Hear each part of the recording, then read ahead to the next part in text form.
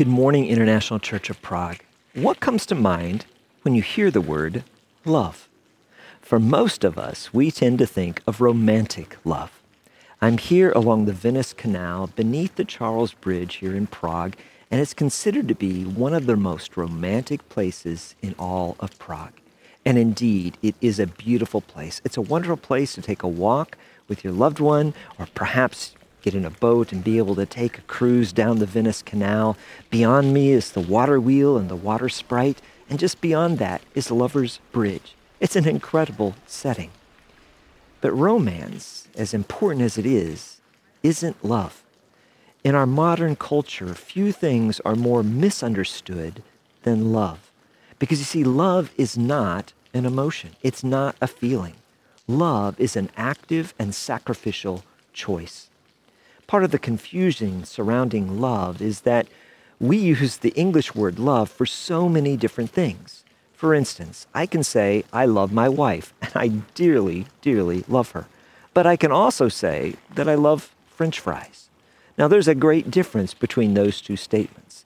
What I mean is I enjoy the flavor, the texture, the crispiness of French fries, or for my British friends, chips. But I certainly don't feel about French fries the way I feel about my wife.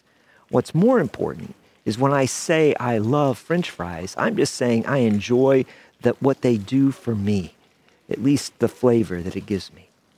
But it really has nothing to do with love, because love is all about a choice. I love my wife, and I choose, just as she has chosen, to live our lives in such a way where we serve one another, where we build one another up. I enjoy her company. I love being with her, and I'm deeply thankful for who she is, for what she does, and for the woman that she is become. I enjoy her presence, and her presence stirs my emotions, certainly. But she is much more to me, and our love is far more important than simply something I enjoy. It is a sacrificial commitment that reflects God's love for us.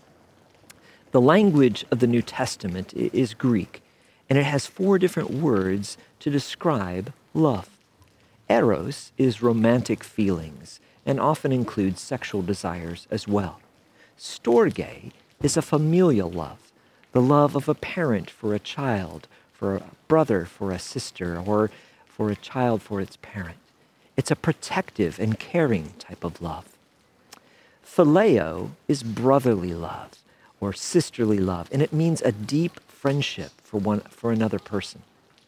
Agape, however, is the love of God. It is a self-sacrificing love that commits itself to the good of another, even at great cost. Think about your relationships for a moment. What kind of relationships do you have? And what type of love do those relationships reflect? In our world, there are many different kinds of friendships, of relationships that we have. Right now, especially because of COVID, most of us are experiencing a great number of digital relationships. Well, a digital relationship that's connected by social media or by Zoom or by phone calls and emails, that's important, but they tend to be surface relationships. And we don't allow people to get too close in order to see the real us. Instead, what we often do is present the best view of who we are by choosing the images that we share and the texts that accompany it.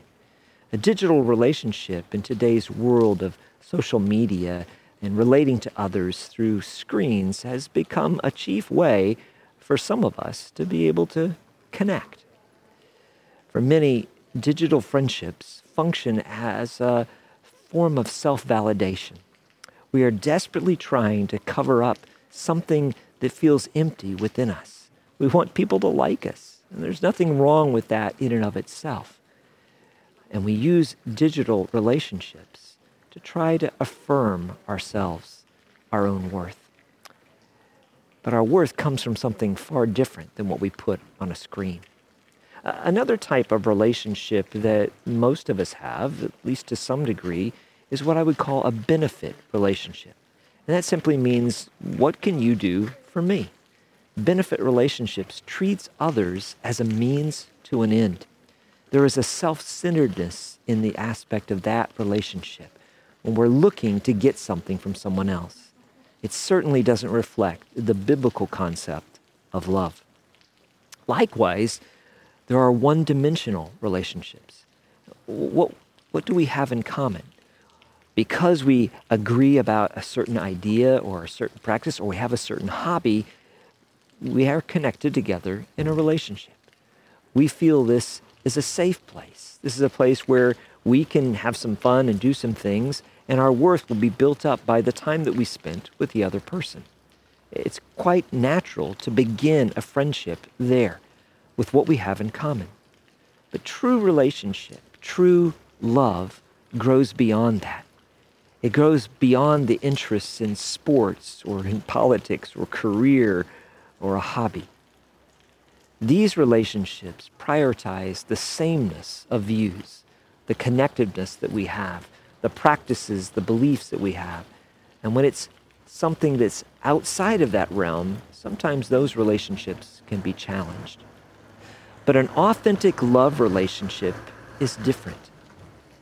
It runs the risk of unconditional love. You see, in each of these other relationships, we're doing our best to protect ourselves from harm, from getting hurt, from being abandoned. But true love risks everything. To a certain degree, true love is reckless. C.S. Lewis captured the heart of authentic relationships, of real love, when he said the following: "To love at all is to be vulnerable. Love anything, and your heart will certainly be wrung and possibly be broken. If you want to make sure of keeping it intact, you must give your heart to no one, not even to an animal, because they'll pass away, they'll die. Wrap it carefully round with hobbies and with luxuries. Avoid all entanglements. Lock it up safe in the casket or coffin of your own selfishness. But in that casket, safe, dark, motionless, airless, it will change. It will not be broken. It will be unbreakable, impenetrable, irredeemable.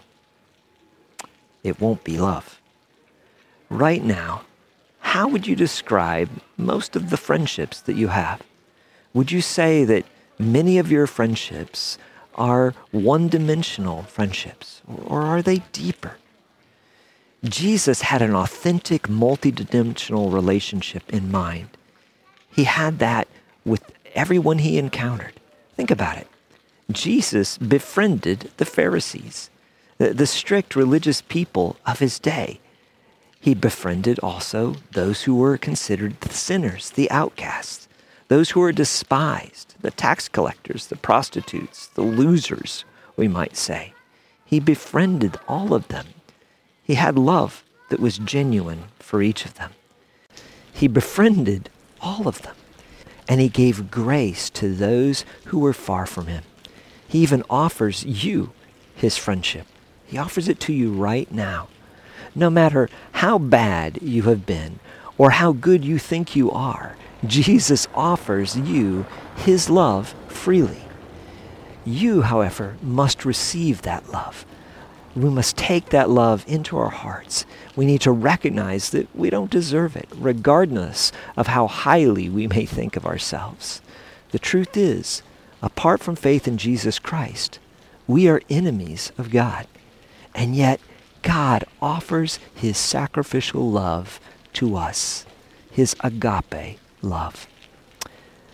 The scripture tells us that God is love, that love comes from his very nature. That means that the only way to truly understand love is to understand God, at least to a degree. Relationship was his idea. He created it. It flows out of the relationship and the love that he has as Father, Son, and Holy Spirit. And he is the one who defines what true love looks like. 1 John chapter 4, verses 7 through 10 puts it this way: "Dear friends, let us love one another, for love comes from God. Everyone who loves has been born of God and knows God. Whoever does not love does not know God, because God is love.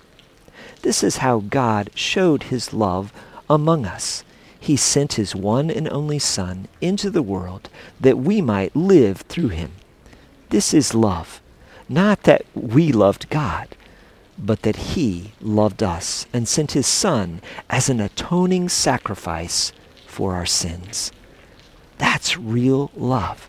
And you see right in the heart of it, it is sacrificial. The word that is used there by John as he's writing and describing God's love is agape, that love that is a choice, that chooses to sacrifice one's own wants, one's own desires for the good of another. This is what God has done for us. God the Father sacrificed his Son Jesus for us, and Jesus chose to willingly give himself up for us. That's agape. That's real love. God's love for us is unconditional. We don't earn it. There's nothing that we could ever do to deserve it. He loves us, in fact, while we are still enemies to him. Look at what it says in Romans 5. But God demonstrates his own love for us in this: while we were still sinners, Christ died for us.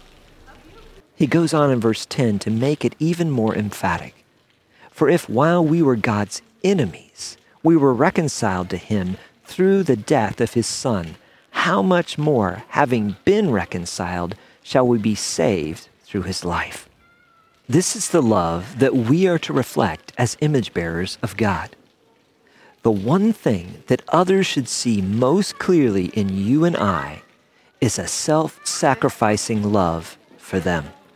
Because that's what God has called us to do. We are called to reflect his love for us to others. Jesus gave us a new commandment in John chapter 13 to love one another. The love required is a reflection of God's love. It is not simply friendship or brotherly love. It's not simply sisterly affection. He calls us to agape one another, to choose to love one another with a sacrificial love, a love that is costly, a love that is messy. So what does that mean? What does that look like? Here's what he says in John 15. This is my commandment, that you love one another as I have loved you. Greater love has no one than this, that someone lay down his life for his friends. You are my friends if you do what I command you. No longer do I call you servants, for the servant does not know what his master is doing. But I have called you friends, for all that I have learned from my Father, I have made known to you. You did not choose me, but I chose you and appointed you that you should go and bear fruit, and that your fruit should abide, so that whatever you ask of the Father in my name, he may give it to you. These things I command you so that you will love one another. Love is incredibly important to God. In this passage, Jesus tells us how much he loves us. So much so, he's willing to give everything, to lay down his life for us, his friends. He loves us as friends so much, he was willing to die for us. He also invites us into his work to join with him in showing others that God is like this, that God is a God who is sacrificial towards them, who loves them unconditionally. And Jesus commands us to love others in the same way that he loves us. Think about it. Jesus loves us knowing everything about us, all of our faults, all of our fears, all of our failures, all of our sin. And it says he chose us, knowing all that about you and about me. He not only chose us, he calls us his friends. And he was willing to prove that friendship by giving his life for us. He now calls us to obey his command to love others in the same way, so that they may discover a relationship with him as well. Secondly, often the greatest barrier to loving others is the belief that we ourselves are unlovable. Deep down, we often do not feel lovable because of shame.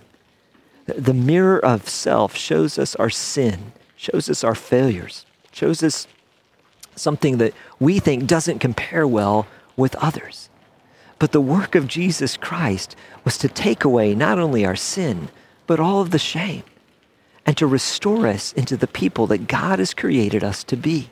You have immeasurable worth. And when you truly understand how much God loves you and the price that he placed upon your life, you're set free to love others sacrificially as well. God's word tells us that Jesus nailed our sins to the cross, that they are gone. Here's what it says in Colossians 2.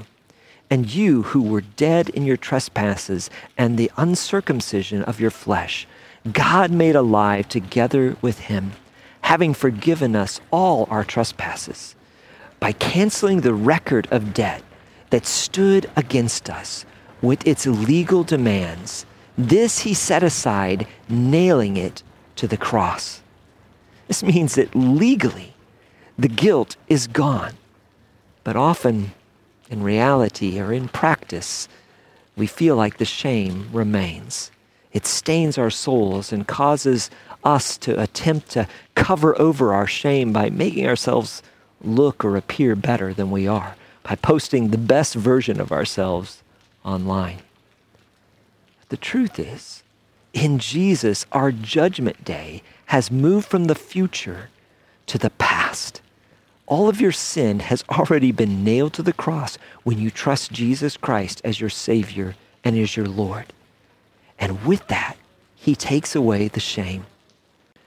When we were made worthy in Jesus Christ, we lose our need to validate ourselves with money, with physical attraction, with intelligence, with social connections, with fame, or any other thing that may falsely try to build up our life or our reputation. Jesus calls those who believe in him his friends, and he has called us to show his friendship to others, not to impress them with how great we are, but to share with them how much he loves them. That's the beauty of our mission, of our call. And it's not just something that some believers do. It is something he commands of everyone who places their trust in him. Jesus commands us to love others. We are to love them sacrificially as Christ has loved us. In order for us to really understand this, to really understand how we're called to love, we need to go to God's word and listen to what Jesus says to us. There's a passage that's particularly difficult for us to obey, where Jesus commands us to not only love the people we like, but to love our enemy, to love those who are not like us, to love those who disagree with us. Let's go to the scripture and let's look in Matthew chapter 5 at what Jesus teaches us about loving our enemies.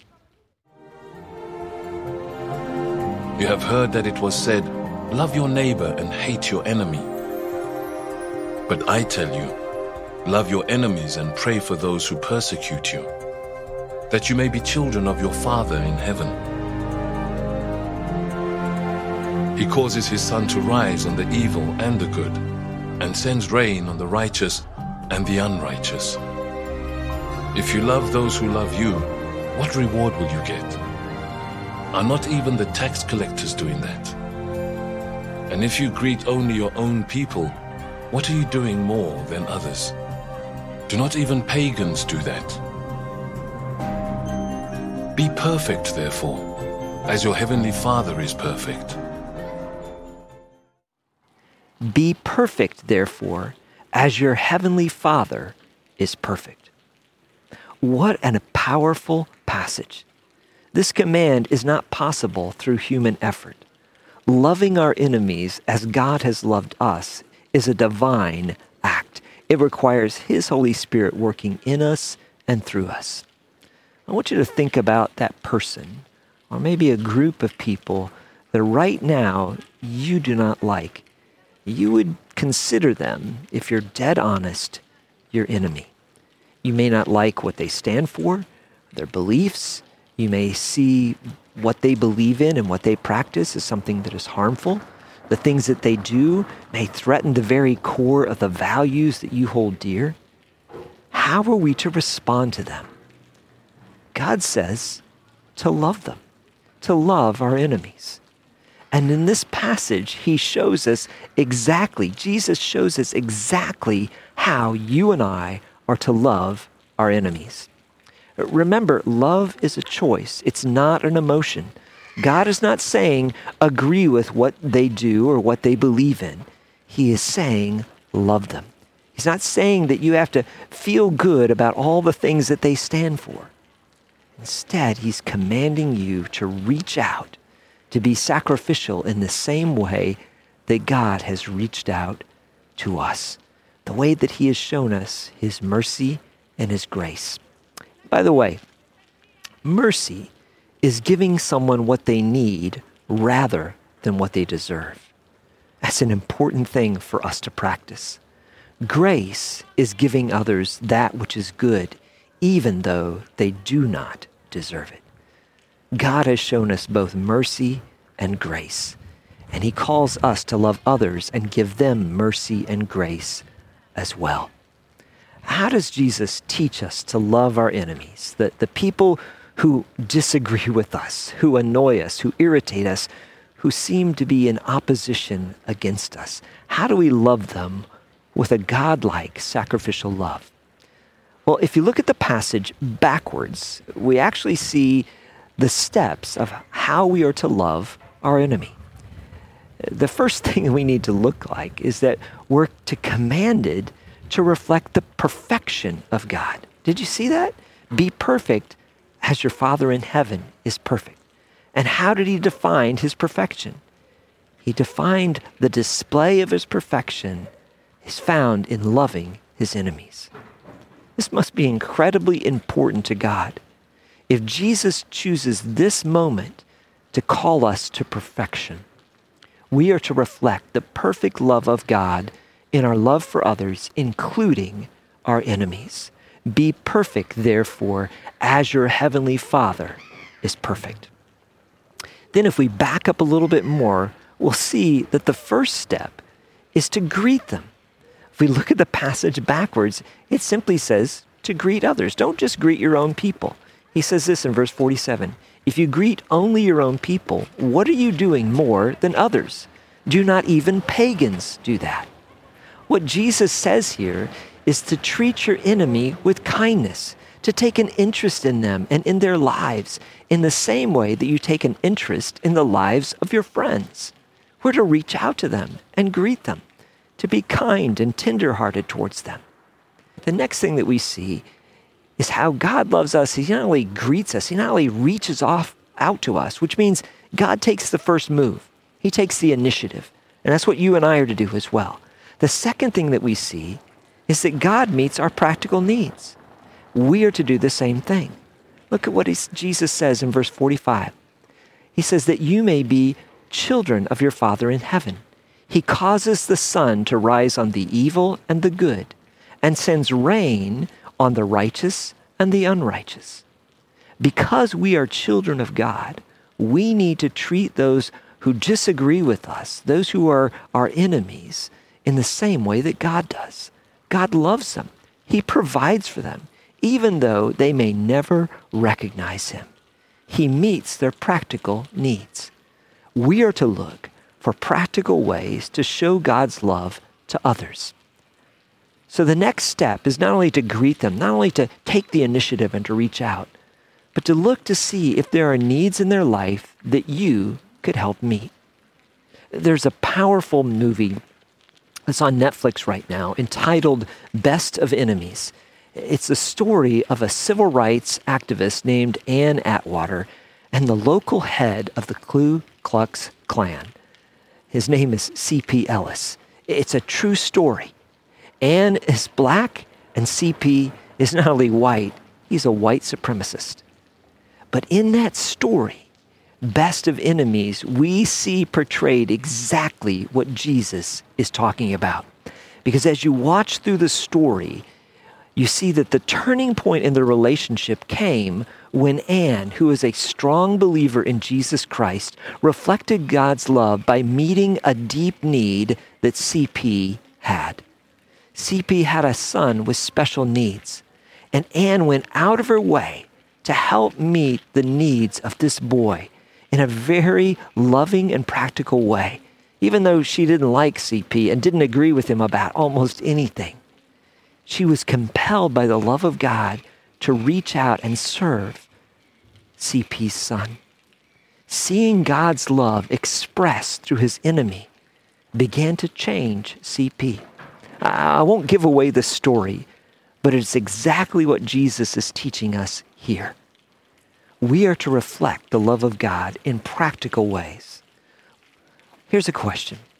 How could you serve the need of that person who is so difficult for you to like? Ask the Lord to show you a practical step that you could take, and then be brave enough, have faith in God enough to do it. Paul puts it this way in Romans chapter 12.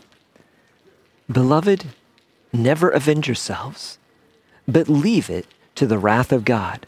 For it is written, vengeance is mine, I will repay, says the Lord.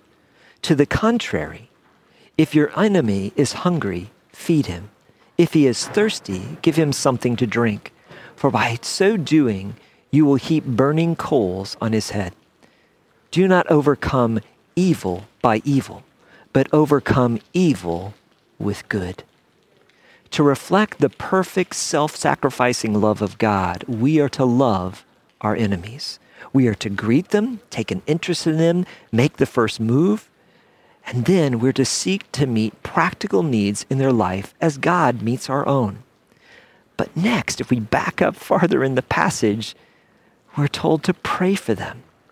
Verse 44, but I tell you, love your enemies and pray for those who persecute you, that you may be children of your Father in heaven. Do you see how that point is the center pin of this whole passage? If we're to reflect the love of God, if we're to be image bearers of God, if we're to look like Jesus to the world around us, we must love our enemies. We must pray for them. Jesus commands us to love them and to intentionally pray for them. We're to pray for our enemies, and it's a beautiful reflection of God's perfect love because he sends the Holy Spirit to prompt us, to draw us to himself. Jesus did this exact same thing on the cross. He prayed for the very people who were crucifying him. He prayed, Father, forgive them, for they do not know what they are doing. Jesus is commanding us to do what he has already done in loving his enemies in such a way and praying for the people who hurt us or persecute us so that they might come to know God themselves, so that they might be transformed and we might enter into a relationship with them in the Lord. When we pray for our enemies, we're praying for their good. We are praying for God to bless them, to act in a way that accomplishes the very best in their life. We certainly pray for their salvation. We pray for repentance, but we're praying for their good. This is how we are to love our enemies and to reflect the perfect agape love of God. And here's the truth. This is revolutionary. If we as followers of Jesus really want to see change in our world, in a world that seems to be getting crazier and crazier, this is how we are to do it. We are to practice the reckless, self-sacrificing love of God towards others, even towards those we dislike and disagree with. The conditions of COVID and the separation that it brings presents a challenge, and it also presents an opportunity in loving others. Here in Prague, we can't get together. We're limited to a gathering of 2 and no more. We can't have meals together.